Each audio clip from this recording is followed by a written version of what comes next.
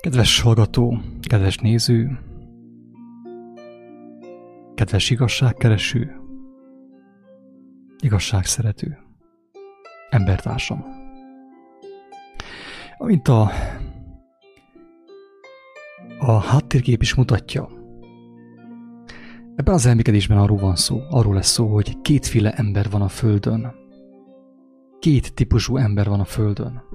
Milyen szempontból? Hát most éppen ugye a hit szempontjából. Nem a nemek szempontjából nyilván, mert nemek szempontjából most már legalább 100 féle ember van a Földön. De a hit szempontjából, kedves hallgató, mint ahogy a borítókép is mutatja, két típusú ember van a Földön, kétféle ember van a Földön. Az egyik típusú az, aki hisz valamiben. Legyen az Buddha, Krishna, Mohamed, Jézus, Isten, Allah, valamiben hisz. Ez az egyik típusú ember. A másik típusú ember viszont az, aki azt hiszi, hogy nem hisz. Én 41 évet töltöttem ezen a Föld nevű planétán, és el kell mondjam azt, hogy én mostanig nem találkoztam olyan emberrel, nem is láttam olyan embert, talán még fényképen sem, aki nem hitt volna valamiben. Mit fontos erről beszélni, kedves embertársam? Ez itt fontos erről beszélni, hogy ha valaki ezt hallja és rájön arra, hogy te ennek a srácnak igaza van, akkor talán megelőzheti azt valamiféleképpen, hogy becsapja saját magát. Érthető? Mint tudjuk, az életben van egy mindent uraló rend. Rend van, törvény van ebben az életben. Ezt a törvényt, ezt a rendet nem tudjuk átverni, nem tudjuk becsapni. Saját magunkat be tudjuk csapni, embertársainkat be tudjuk csapni, de a mindenható, mindent átható rendet, a mindenható Istent nem tudjuk becsapni.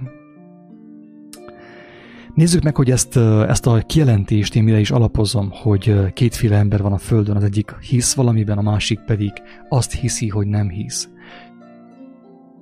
Szerintem, ahogy én látom, azon személyek között, akik bevették a koronavírus propagandát, hazugságot, világméretű hazugságot, azon személyek között vannak olyan személyek is, akik azt mondják, azt hiszik, hogy nem hisznek. Érthető, mit akarok mondani? Sőt, elképzelhető, hogy a többség olyan, akik azt hitték, hogy nem hisznek. Vagy ha hittek is, valami olyan dologban hittek, ami megengedte a hitük, hogy higgyenek még ebben is. Ebben a baromi nagy hazugságban. A koronavírus világméretű propagandában. Kedves embertársam! Tehát én azt látom, hogy a legtöbb hívő azon személyek köreiből kerül ki, akik azt hitték, hogy nem hisznek. És most kiderül, hogy hisznek, mégiscsak hisznek. Tehát korábban csak abban hittek, hogy nem hisznek, de most már abban is hisznek, hogy létezik koronavírus. Hiszik azt, amit a média állít. Kedves hallgató, ne áltassuk magunkat. Nincs olyan ember a Földön, aki nem hinne valamiben. Mindenki hisz valamiben. Van egy ilyen szleng, egy ilyen szállóige, hogy hát hinni kell valamiben. Persze, hogy igazából ez sem kötelező, hogy hinni kell valamiben. De az biztos, hogy minden hitnek megvan a maga gyümölcse. Érthető? A koronavírusban való hitnek is megvan a maga gyümölcse, és amint látjuk, a koronavírus vallásnak, ilyen instant vallás, ez most, hogy ez a koronavírus, ilyen instant globális vallás, nagyon sokan hisznek benne. Mi a gyümölcse ennek? Félelem, pánik, frusztráció, rettegés. Ugyanakkor versengés a Tesco-ban, a bevásárlóközpontokban. Kedves hallgató, ezek mind hívők. Akik ezt teszik, ők mind hívők. hisznek egy hazugságban, és a hazugságban vetett hitüknek következtében pánikolnak, egymást taszítják fel, egymást gyilkolják, egymást gyűlölik, egymástól félnek. Ők az igazi hívők, nem én. Az én hitem, az őszintén mondom, hogy lassan itten szégyent kezd vallani. Én is úgy jártam, hogy azt hittem, hogy hiszek Istenben. Szeretnék én hinni Istenben, szeretném inkább ismerni Istent, a világ teremtőjét. De azt be kell valljam az kedves embertársak, hogyha nekem akkora hitem volna a Krisztus evangéliumában és a mindenható Istenben, mint amekkora hite van a világnak ebben az óriási nagy hazugságban, én már a levegőben járnék. A 3. emeletre, mivel nincsen lift a mi lépcsőházunkban, kisebb tömbházban lakom, a 3. emeletre nem a lépcsőkön jönnék fel, hanem így fellebegnék a teraszra, a tömbház hátától. Hogyha akkora hitem volna nekem a mindenható Istenben és Krisztusban, mint amekkora hite van a többségnek, a megtévesztett emberiségnek, a koronavírus propagandában, én már levitálnék bizony. Lábaim, a talpaim nem fájnának a himalájai gleccser víztől, ugye, meg a sok motorozástól, és levitálnék, levegőben járkálnék. Attól nem fájna a talpam, sem a lábam, sehol. Tele van a világ hívőkkel. Óriási a hitük. A hitük, én azt kell mondjam, hogy irigylésre méltó. A többség hite a médiában, a brit tudósokban, a vallásokban, a professzorokban, a Discovery Channelben, a Geography Channelben hívő emberek hite irigylésre méltó. Ha úgy tudnék én hinni az igazságban, mint ahogy ők hisznek a hazugságban, én már a levegőben járnék, nem volna szükségem arra, hogy a talpaimot fárasszam, és a lábaimat. Ez van.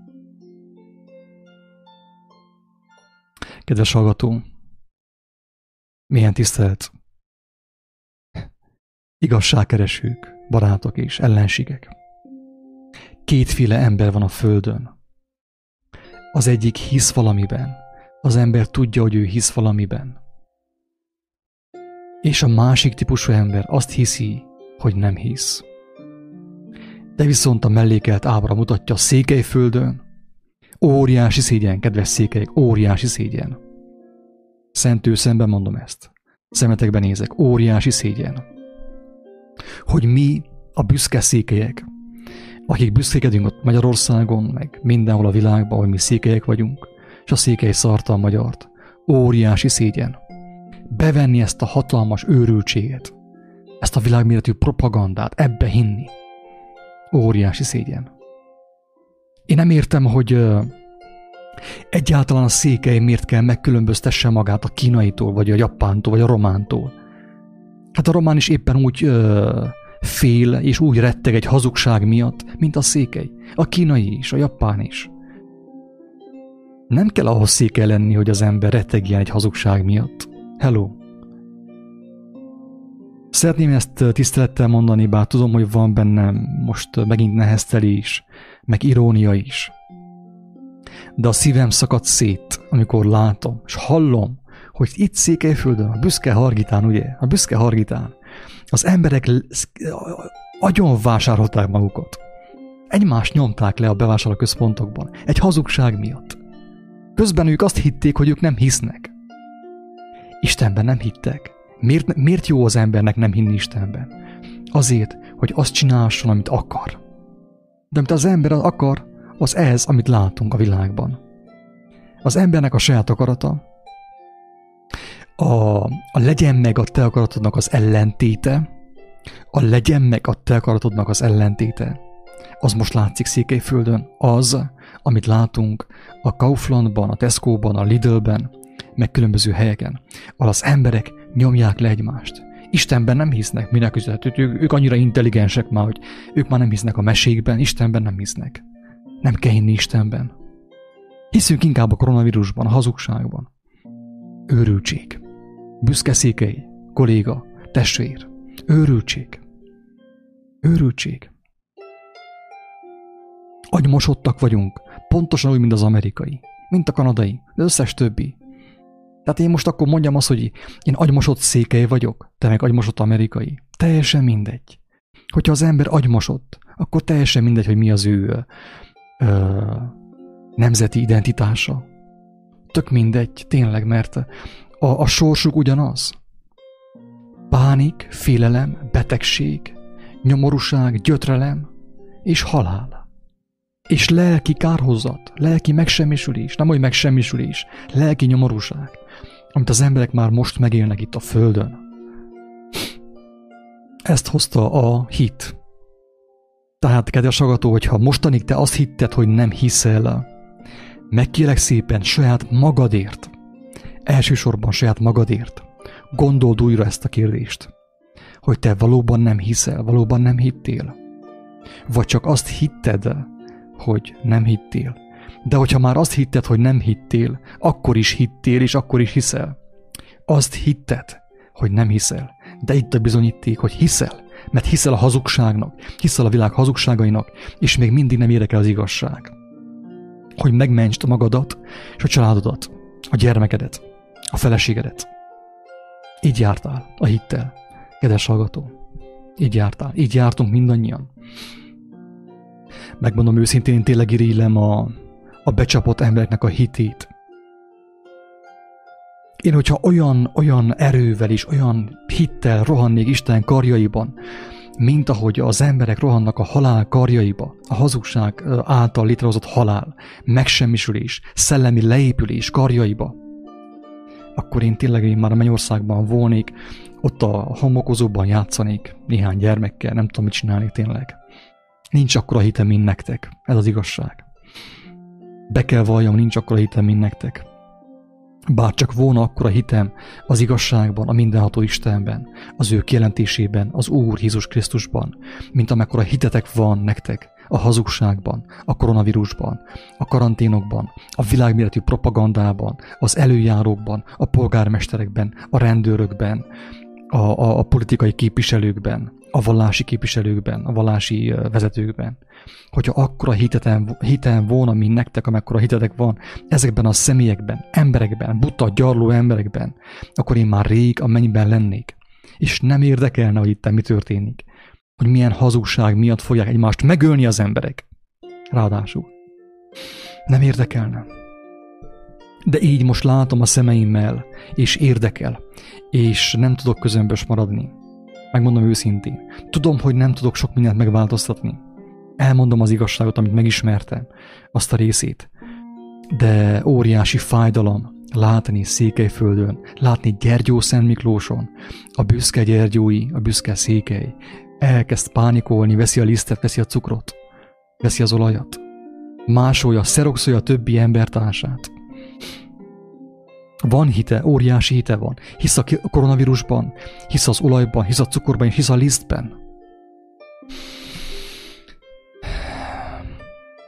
Senkit nem szeretnék megsérteni, kedves hallgatók. Isten látja lelkemet. Senkit nem nincs szándékomban megsérteni, mert én is gyarló ember vagyok. Én sem látok mindent jól. Az én fejemben is van még ottan takarítani való. Ez az igazság. Most én tagadjam ezt? Nem, ez így van sajnos. Van az én fejemben is még hazugság, sajnos. Bízom a kegyelmes Istenben, hogy segít meglátni a dolgokat, és még ad a gyógyírből az én szemeimre, hogy meglássam, hogy hol tévegek, milyen hazugságot hiszek én még mindig. De úgy gondoltam, hogy fontos volna elmondani, hogy ezen a földön, a földkerekségen, kedves hallgató, nincs nem hívő ember. A kérdés csupán az, hogy miben hisz az ember. Abban hisz, hogy nem hisz, abban hisz, hogy van egy élő Isten, vagy hisz a hazugságban. És ez határozza meg, ezt is szemtől szembe, ugye szemedbe nézek, ez határozza meg az életedet, hogy milyen irányba tart az életed. Az határozza meg, hogy miben hiszel, mert te, hogyha élsz és mozogsz, nem tudsz nem hinni. Érthető? Nem tudsz nem hinni. Lehetetlen nem hinni. Mindenki hisz valamiben, nem tud az ember nem hinni. Érthető? És az, amiben hiszel, az fogja meghatározni a tested és a lelked épségét és egészségét. Ezt vedd tudomásul. Ha egy akkora őrültségben és hazugságban hiszel, amit mostan terjesztenek a világmédiában, az amerikai, hát nincsen világmédia. Amerikából nyomatják. Oroszországban miért nincsen koronavírus? Hello! Ezen már gondolkodtál-e? Azért, mert Oroszországban nem az amerikai média mossa az emberek agyát, hanem az orosz média. Ott más vírus van. Nálunk koronavírus van, mert az Amerika éppen ezt rendelte számunkra. Érthető a lényeg? Kedves hallgató, a hited, amiben hiszel, az határozza meg. Az predesztinál téged. Gyakorlatilag meghatározza, hogy merre tart az életed, a szakadék felé, vagy pedig felfelé, a békesség felé, az öröm felé, a harmónia felé. Ne csapd be magadat, most még nem késő feleszmélni. Ne etesd be magadat hazugságokkal. Hiába olvasol te Eckhart Tollét az interneten, vagy bármit. Nincs olyan ember, aki nem hinne valamiben. Az ember képtelen nem hinni. Hiába olvasol ilyen levitáló tibeti mesterekről. Én voltam ott. Onnét teljesen más a kép, mint inni távolságból. Távolságból azt gondolunk, azt hiszünk, amit akarunk róluk. Nem az a valóság, amit itten mi látunk róluk. Érthető? Nincs olyan ember a földön, aki nem hinne valamiben. És az, hogy az ember miben hisz, mire fordítja az ő tekintetét, az ő hiedelmét, az határozza meg, hogy ő felfelé fog menni, vagy pedig a süllyesztőbe, pokolba. Először szellemileg, majd fizikailag, és majd lelkileg. Tacsra megy. Ez a hit, kedves hallgató, ez a hit. Ebben a videóban is én elmondom az örömhírt. Én nagyon röviden fogom mondani az evangéliumot. Egyszerűen, tényleg paraszti nyelven fogom mondani. Az evangéliumnak a lényegét, amit a vallás nem fog neked sosem elmondani. Mert a vallást azt akarja, hogy te a vallásban higgyél, egy emberi rendszerben higgyél, és pusztulj el. Légy teljesen zombi, agymosott zombi, vallásos zombi. Ezt akarja a vallás. Te az evangéliumot a vallásban nem fogod meghallani. Nincs ahogy. Mert az úgy van szépen beállítva, úgy van csürve, csavarva, hogy a kecske is ulakjon, a káposzta is megmaradjon, ez nem lehetséges. Érthető? Ezért a vallás mossa az emberek agyát. Aki az igazságot keresi, nincs ahogy megértse az igazságot a templomban, sem a gyülekezetben. Nem lehetséges. Mert Istennek úgy volt kedves, hogy aki keresi az igazságot, az személyesen hozzáfordul, hozzá kiált, őt keresi.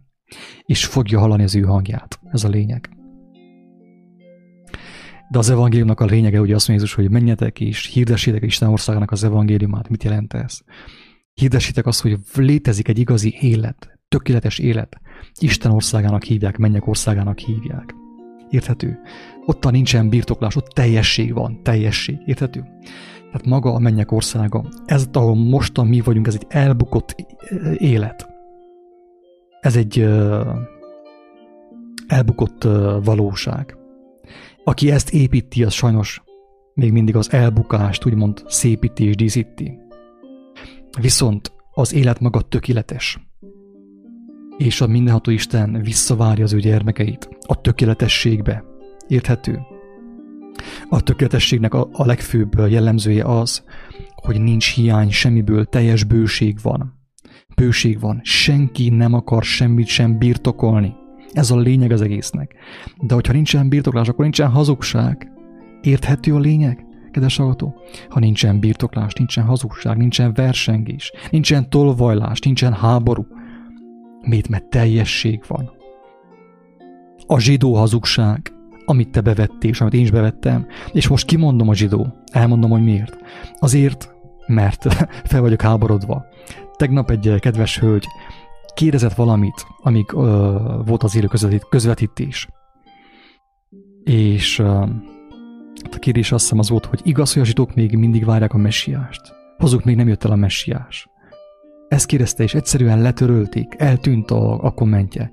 Kétszer tette fel, kétszer próbált elküldeni az itt a kommentet, és eltűnt a komment. Mert benne volt az a szó zsidó. Miféle világot élünk, ember? Mi történik itten?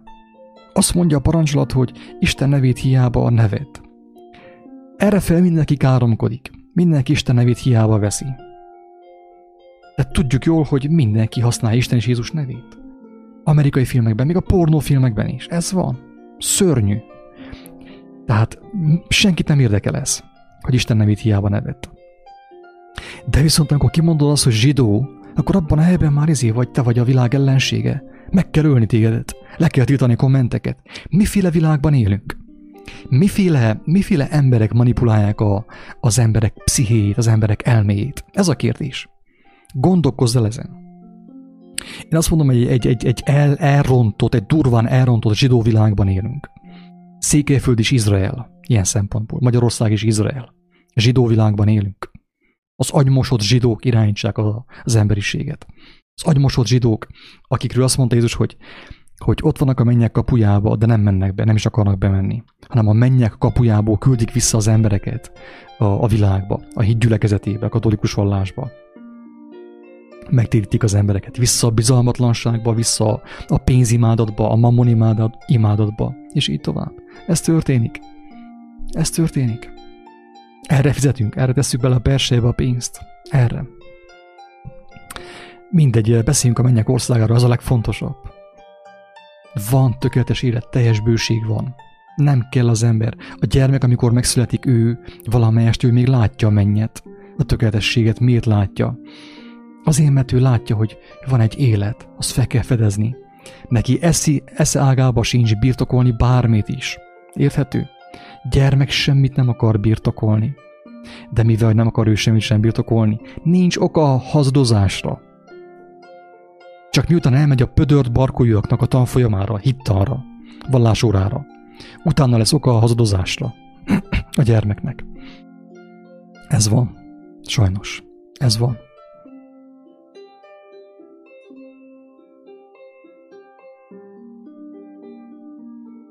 Nem mindegy, hogy az ember miben hisz.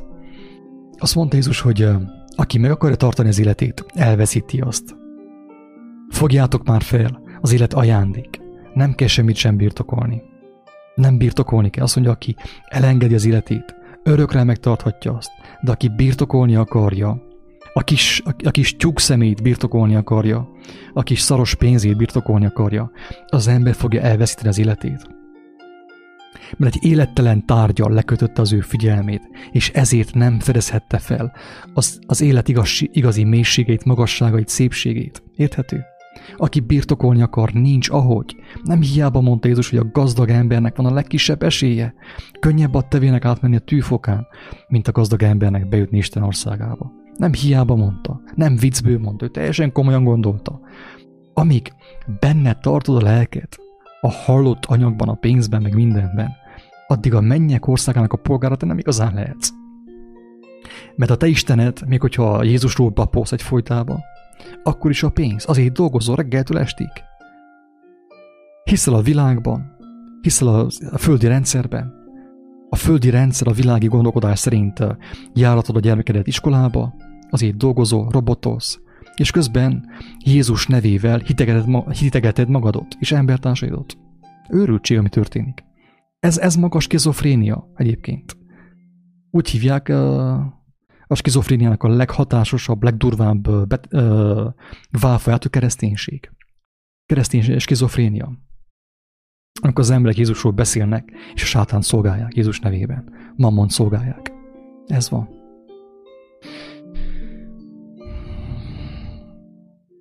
Létezik Isten országa. Teljesen biztos. Én már többször bizonyságot tettem arról, hogy létezik, megtapasztaltam. Már akkor is megtapasztaltam, amikor Indiába elengedtem mindent. Érthető? Elengedtem mindent, de semmit nem akartam birtokolni. És mégis bőségesen megvolt mindenem. Megvolt a szeretet, megvolt az ölelés, megvolt az étel, megvolt minden. Én csak teljes bizalomban ottan járkáltam. Isten tenyerén így mentem rajta. Sétáltam Isten tenyerén, és éreztem az ő hatalmas gondviselését. Megmutatta Isten, hogy körülbelül ilyen volna az Isten országa. Leszámítva azt ugye, hogy nincsen benne a rossznak, a versengésnek, a pénznek, az ócskaságnak, a gonoszságnak, a hazudozásnak semmilyen árnyéka. De valamelyes betekintést nyertem. És mindenki betekintést nyert Isten országába, kedves hallgató. Akinek van bizalma, aki nem kapar, aki nem verseng, aki nem akarja megtartani a szaros életét,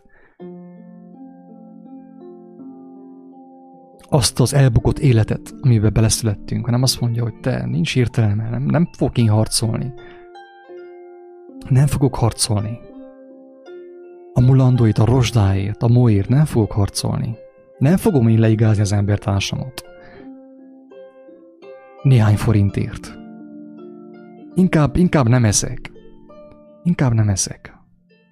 Mint hogy én bántsam az embertársamat néhány forintért, néhány dollárért. Vigyázzatok, mert a kereszténység nem az, aminek látszik. Én megmondtam, ezt többször mondtam, addig fogom mondani, míg meghalok. A kereszténység a legnagyobb megtévesztő a világban. Mert annyira pofátlan, hogy még képes Isten és Jézus nevét is használni arra, hogy az embereket megtévessze. Annyira pofátlan. Ahhoz képest a buddhizmus egy ilyen szent kis gyermek. Ezt kell mondjam. Amikor az emberek Jézus nevében tagadják Jézus tanításait, ott már vége mindennek. Ott az már a tudathasadásnak hogy mondjam, ne továbbja. Tele van a világ hívőkkel, és most derül ki, hogy milyen sok hívő van a világban, én nem is hittem volna. Milyen sokan hisznek a koronavírus hazugságában, a propagandában. Milyen sokan hisznek a félelemben, a pánikban, ragaszkodnak hozzá, képesek gyilkolni érte. Egymást letaszítani. A bevásárlóközpontokban. Isten könyörüljön rajtunk, kedves embertársak. Az élő Isten irgalmazzon.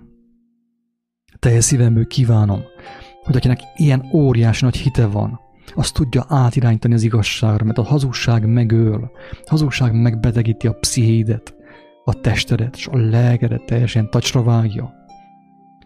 A propaganda, amit bekajász minden nap a médiából, a televízióból, a Facebookról, megöl, mert abban hiszel.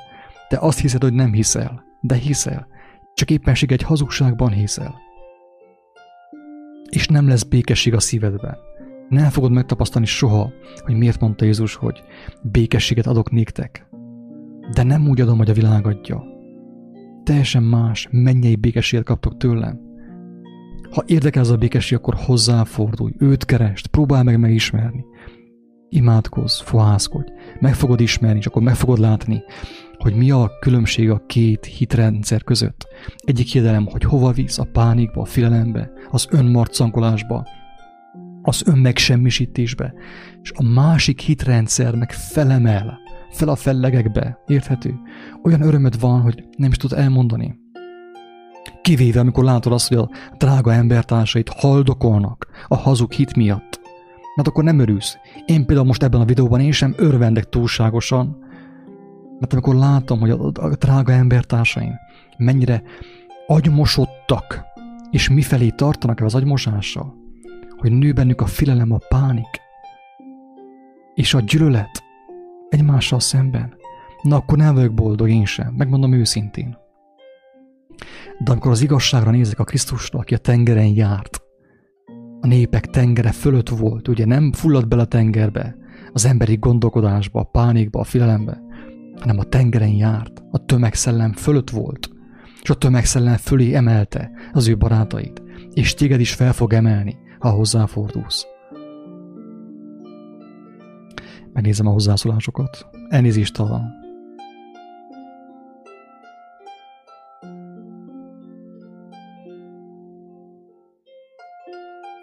Igen, tehát, hogy Tibor is mondja, a vírus mindenképp jó volt arra, a vírust, milyen vírusról beszélek én is, elnézést, nyelvbotlás volt, a propaganda, a mesebeli vírus hazugsága jó volt arra, hogy szembesítse az embereket, hogy mi van bennük.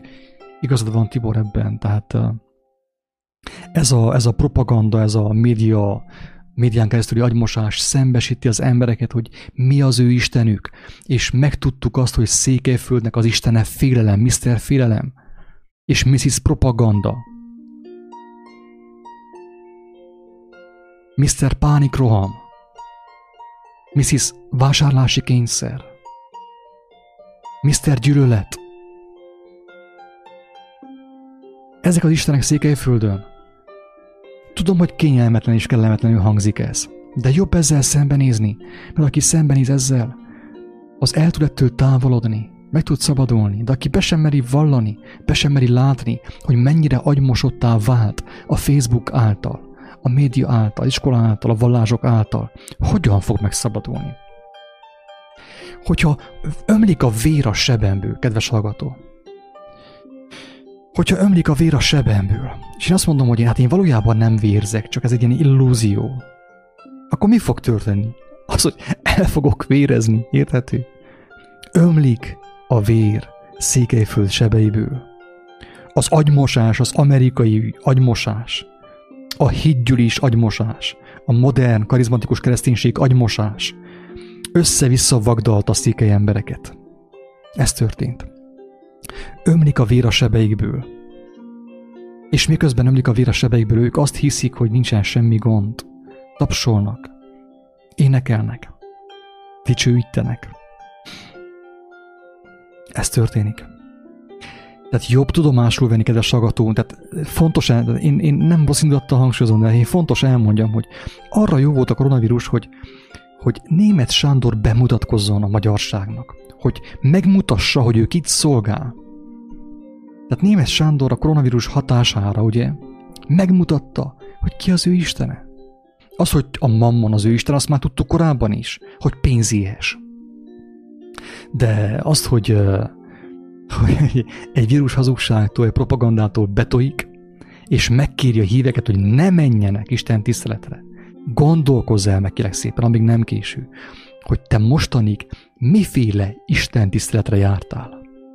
Amikor azt mondja a pásztorod, a béres, a pénzért dolgozó béres, hogy ne menjél Isten tiszteletre. Amikor Jézus azt mondta, gyertek hozzám, leprások, szajhák, latrok, gyertek hozzám, megtisztítalak, gyertek hozzám. Nem baj, ha leprás vagy. Én nem fosok a leprától. Gyertek oda hozzám, és megtisztítalak. Ez volt a megváltó. Németh Sándor azt mondta, hogy ne gyertek Isten tiszteletre. Vírusosan már nem kelletek. Jók voltatok, amíg csak pénz volt, és nem volt vírus, de most, hogy vírus van, talán vírus van, most már nem kelletek. Tehát, kedves hallgatóm, a koronavírus propaganda nagyon, nagyon jó volt, tehát minden rosszban van valami jó. Isten mindent a javunkra fordít, ezt is. Megláttuk, hogy kiben milyen szellemiség lakozik. Megláttuk azt, hogy az emberekben miféle istenek lakoznak, miféle spiritualitás. Itt Székelyföld is tele van spiritan folyamokkal. Jóga, reiki, meg mit tudom én, mik vannak itten. Pránanadi, metafizika, meg nem tudom én milyen kémia, meg sámánok, meg táltosok, meg minden. Tele vagyunk mi is itten spiritualitással. De most látszik meg a spiritualitás, kedves hallgató.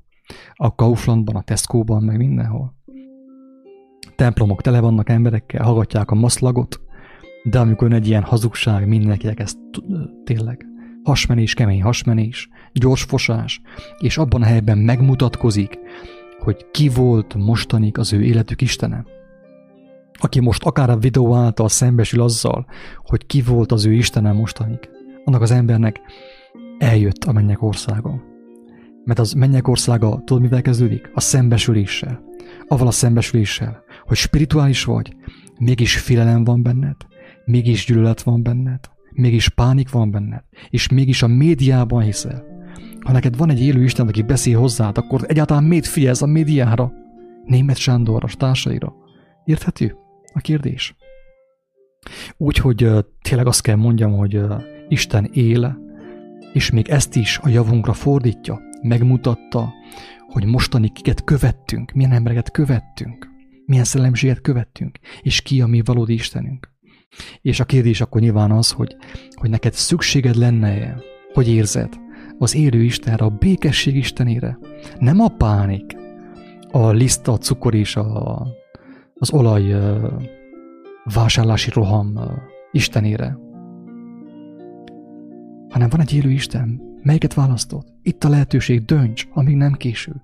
És teljesen biztos, ha tiszta a szándékot, tiszta a motivációt, és szembesültél, mersz szembesülni azzal, hogy mostanig miben hittél, hogy te is hívő voltál, csak a hazugságban hittél. Ha ezzel mersz szembesülni, már megmenekültél múlt időben, elvégeztetett, Krisztus elvégezte. Ráfigyelj, és élni fogsz. Ingyen kaptátok, ingyen adjátok.